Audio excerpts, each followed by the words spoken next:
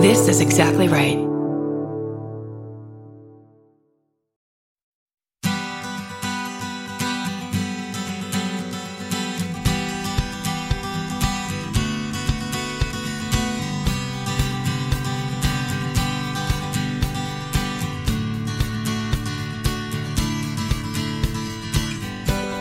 Welcome to the Parent Footprint Podcast with Dr. Dan. I'm your host, Dr. Dan.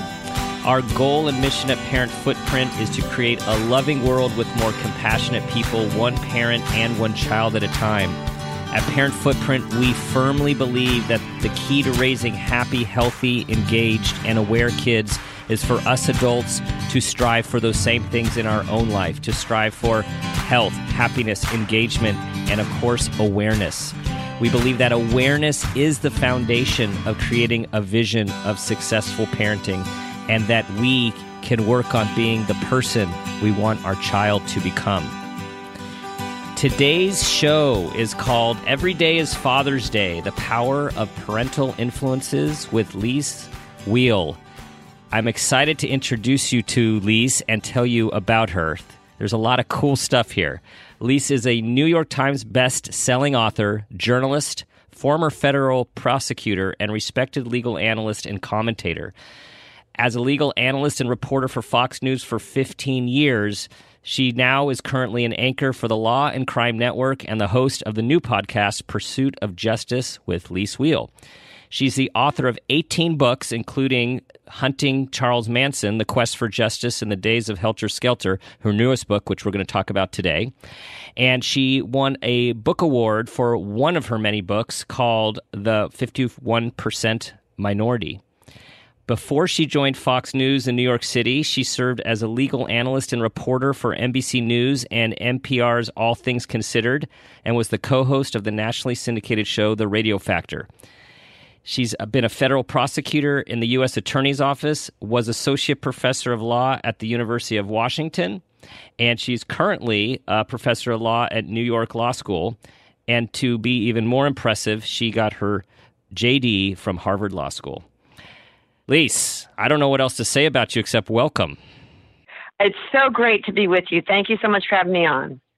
So you have done a lot of really cool things, and the first thing that I'd like to talk about with you is your Thrive Global piece about your dad and your grandfather, which seems to have fueled your passion, both personality-wise and, as you say, genetically, for the pursuit of justice.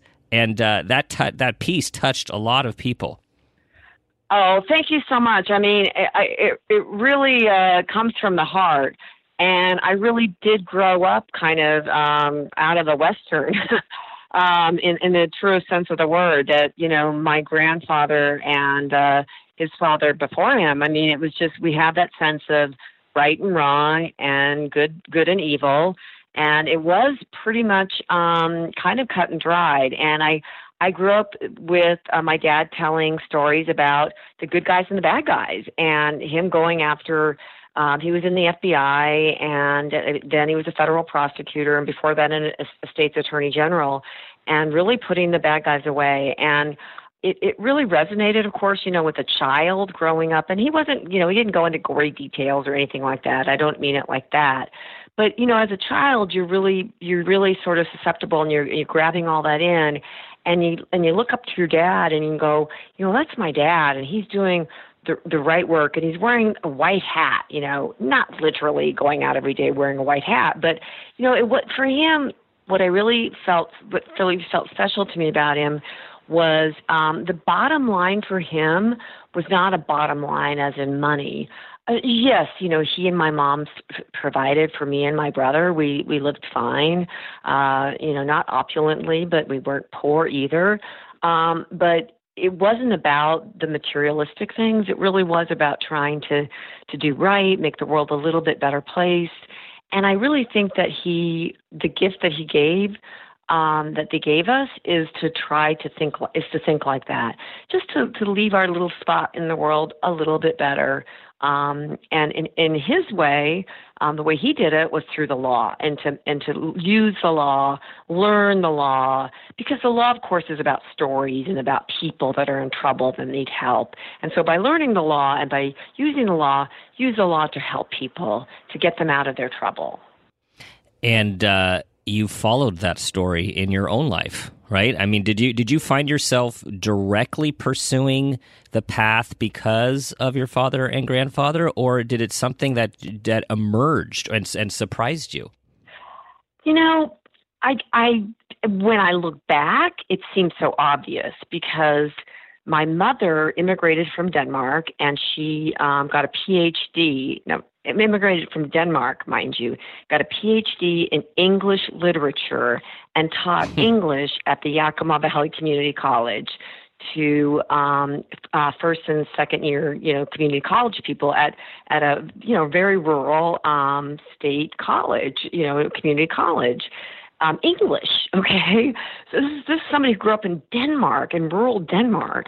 So, and then she told stories. So, and then my dad was this, pursuit of justice guy. So, of course, I was bound to grow up and to be a federal prosecutor and a writer. I mean, it's like, come on, like it was written for you. But at the time, I'm like any rebellious kid. I mean, come on, I'm not going to grow up. I'm not saying I was like, like this perfect kid, never did anything wrong. But when I look back, it's like, it's kind of predestined, preordained that I would grow up to be a federal prosecutor and then a novelist. And the one thing I didn't say about your bio is you have a master's in literature. So you really have the piece of both of your parents and their education. Yes, I do. I didn't get a PhD in literature, just a master's. My mom got the PhD. Just a master's, yes. Yeah. Wow. But and neither of them pushed me into any of these things. I just, I could have been a travel bum, and they would have been happy, visiting me in all spots of the world, traveling, because they love to travel. They still do at 83. So it's just, they just engendered this idea, but really justice, justice. The literature is full of stories about justice and how, good eventually triumphs over evil, and good eventually sometimes it takes a while. But in the pursuit of justice, good does eventually triumph. And we like to hear that. I found that when I was reading your blog, I felt hope because your blog was talking about faith in the justice system, faith in the jury, right? Faith in people. And faith, these are trying times these days. I think there's, a lot of people questioning, do the good guys really win? And so it came at a very, I think, important time. And I wonder do you hear people challenge you on that notion about the good guys winning? Well, of course. And I think that's through the ages. It's not just now in our hard times, because we do have difficult times. We're in a very divisive part in this country, very politically divisive, culturally divisive. But it's not just now in this year, in 2018, this political climate. You have to think about cultural, and it's why it's good to be a student of history, to look back and say it's not just now and in this period. We've had other times. Study history. So, go look back at the Romans. I mean, so these times have happened before, but eventually, if you look at swings in history, bad things happen to good people. That's true. But you have to kind of at some time believe in faith, or what else is there really? And so my parents and my father, both of them, but especially my father, through the law, that was one way. The law is really our rules that we set up in our justice system, and we say, you have to abide by these rules, and if you don't, there will be consequences. And sometimes people get away with breaking the rules, and they're never caught. They may face other consequences in their own lives, and that never, the legal system never catches them. But, you have to, as a prosecutor, as he was and I was, at least try to, get people to follow the rules. And I think that was very important, as he taught me. So one of the guiding principles of Parent Footprint is this: be the person you want your kids to become and model through your own life, how to live. And clearly your father and grandfather, and obviously your mother, did that. How do you feel your career has had an impact on you as a parent? Well, I try to live by example, because it's true, the old saying, children are watching. It's like a jury, right? A jury is always, you got the 12 people. One of them is always watching you, whether you're a defendant or whether you're the prosecutor. They're always watching. So you may not think, that one is watching you, but one of them is watching you. And you better believe when they go back in the jury deliberation room that one of them will say to the other, did you see what she was doing? Did you see that sleight of hand that she was trying there, or that question that wasn't quite right, or whatever? And you think you might have been slipping something by, but one of the jurors is going to catch you. Kids are so smart. They catch every little last thing. So the better thing is just to kind of fess up. And I remember a time that I was trying to put my daughter, she must have been about 8 or 9. I was trying to put her into timeout. And I said something like, you've got to go into timeout. And I don't even remember what it was now. And she said to me, Mom, I demand a lawyer. And then she said, wait, you're a lawyer. And she said, I demand an appeal. And, I had to walk out of the room because I was just about ready to laugh. I couldn't keep a straight face. And I don't remember what it was. I was trying to, but it was like, I just have to walk out of here because I cannot maintain the solemnity, the sternness I have to maintain to be the strong parent here. I just better walk out of this room. But I thought, oh my gosh, I'm raising a little lawyer. It's frightening. Oh, yeah. Already oriented towards justice and process. Yes. A little bit too much. A little bit too much. She got me.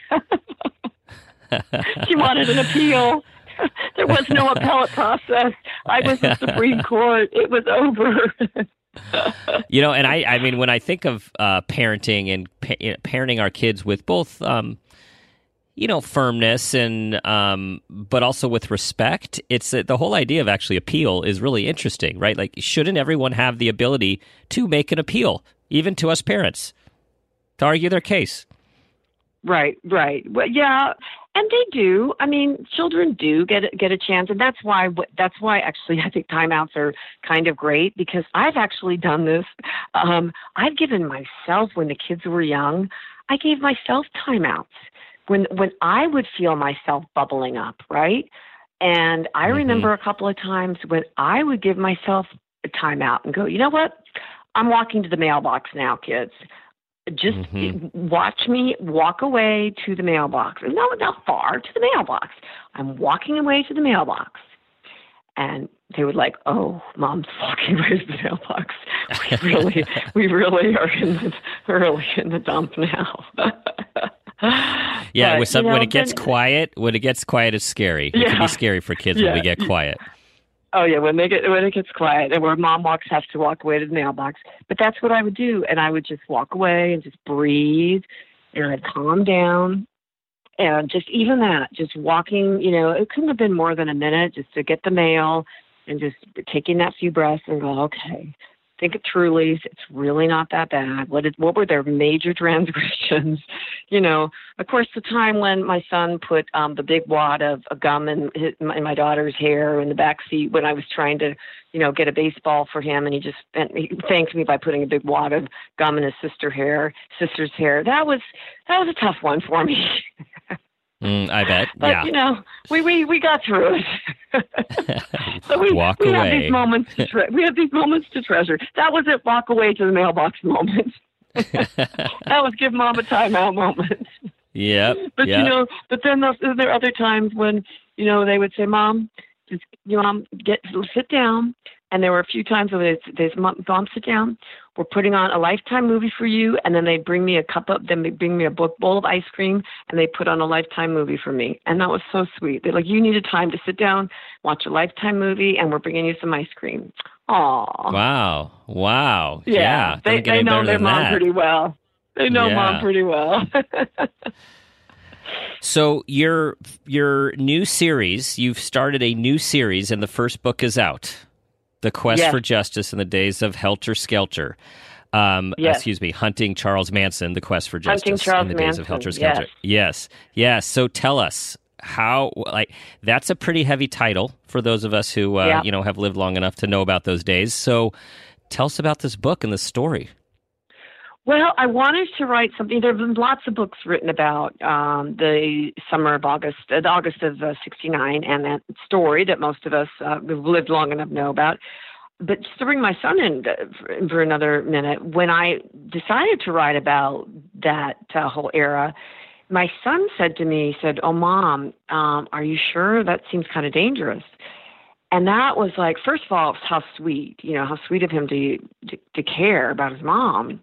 But secondly, I thought, wow, that a 23-year-old, he's 25 now, but he was 23 at the time, because I worked on this for 2 years, knew about Charles Manson, because obviously he wasn't alive when this happened, told me that this was a very culturally relevant period and still is. And I thought, yeah, this is important to write about, important to get it straight. And because a lot of things, of course, have happened since Vincent Bugliosi wrote the book Helter Skelter. There have been many parole hearings that have happened. Many things have happened since that seminal book was written.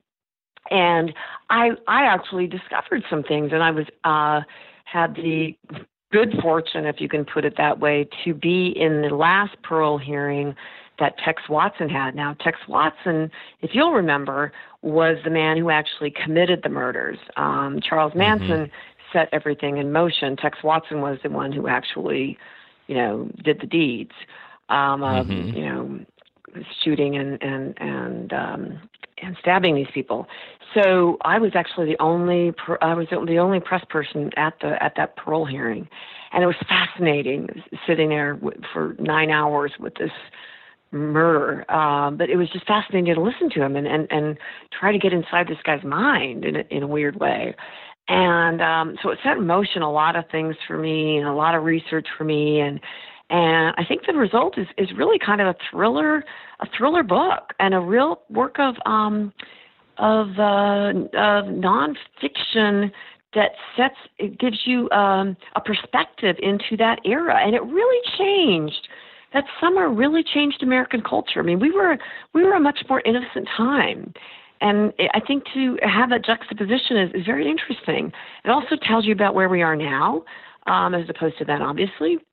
But I think it's important to understand Manson's playbook and how it can happen again and is happening again, because that's a pretty scary thing. Mm-hmm. And this is going to be a book series. Yes, it's the first in at least 3 books. I'm working on the second one already.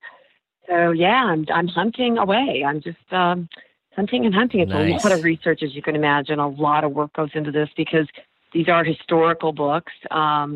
So they take, to give you something that's new and fresh, and also to help you understand the history and make you excited about it, interested in it. It's a lot of work, a lot of research for you. But I put it into a nice, easy, readable book so you can have a chapter or 2 a night, or maybe not at night, like not before you go to bed. But yeah, maybe not right before bed, right? Right. Yeah. Not before bed, but in the afternoon. But just kind of a thriller for you. And for parents out there, always are looking for good books for themselves and their kids. Do you have in mind an age of youth that you would say would be the starting age for your book? Yeah. I wouldn't let like, a 12-year-old read it. I would say, 15, 16 and up. For me, but I'm pretty conservative about that. I would say 16 and up because it's pretty heavy stuff. So for me, I wouldn't let anybody under 16 read it. I mean, I'm sure other people younger can, but that's for me. My novels, anybody could read those. They're fun. Yeah. But this is heavy stuff. For parents, I'd say, let your 16 and ups read it. Yeah. Putting my psychologist cap on, I agree with you. That sounds developmentally appropriate. So, okay, our time is running too short. So I have last question for you. And as I think about this question, so this is the parent footprint moment question, and people answer it in a few different ways, and you can go in a lot of different directions with this. So I'm going to ask it to you both ways. So the parent footprint moment question is when you became aware of something about yourself as an individual or a parent, and that new awareness had a positive impact on your child. That's question A, but the one you could choose, because we've also talked about how influential your dad particularly has been on your life. The parent footprint moment question also can be when you became aware of something about your parent or your father in this case, and that awareness had a profound impact on your life. I think we've kind of circled around it in this whole conversation, which is just that I really believe that it sounds sort of strange, but that in a strange way that justice is in my genes, and I don't mean the jeans that I wear. I mean, I really believe that I'm meant to pursue justice, and I take that from both my parents, but I especially from my dad, who's just comes from generations. I mean, my great-grandfather was a sheriff, in the Old West, and my grandfather was a judge and a prosecutor. And so it's just from the old Western days, when this country was founded, we're based on, the old frontier justice. And it's in my genes. It's like I'm born to do that. So it's in there, and that's what I've tried to present to my children and for them to carry down in their lives, to always do the right thing, be just, be fair in their dealings with other people, in their dealings in their lives, in their relationships. I mean, everything. And I think that's just, it doesn't become in one second or one moment. It's in a whole way of, it's a million stories at night. One rule in our family growing up was we had to be there for family dinner. And as wonderful as my mom and dad were as cooks, primarily my mom, it wasn't so much just what we had for dinner. We could be having leftovers. It was, we had to be there for dinner. We had to have family dinner. And my dad and my mom, but they talked about stories. And the stories that my dad was imparting were stories about justice. And I can see that now. I couldn't see that then as a child, but I see it now. That was seeping into my little pea brain, and hopefully that is seeping into my parents or to my children as well.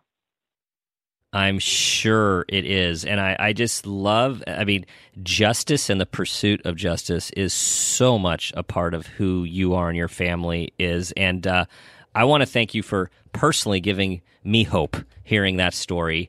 And I hope all our listeners out there feel it too. Thank you. Well, it's true. It's true felt. It's true felt, heartfelt.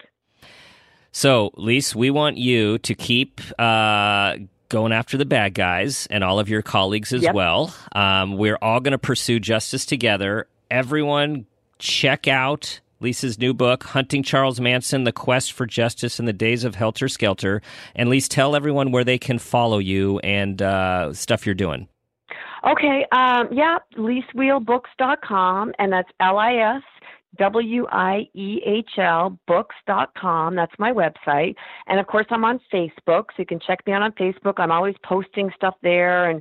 And my publisher, HarperCollins, just had a wonderful contest there a little while ago. We're giving books away, and they're always doing nice things like that.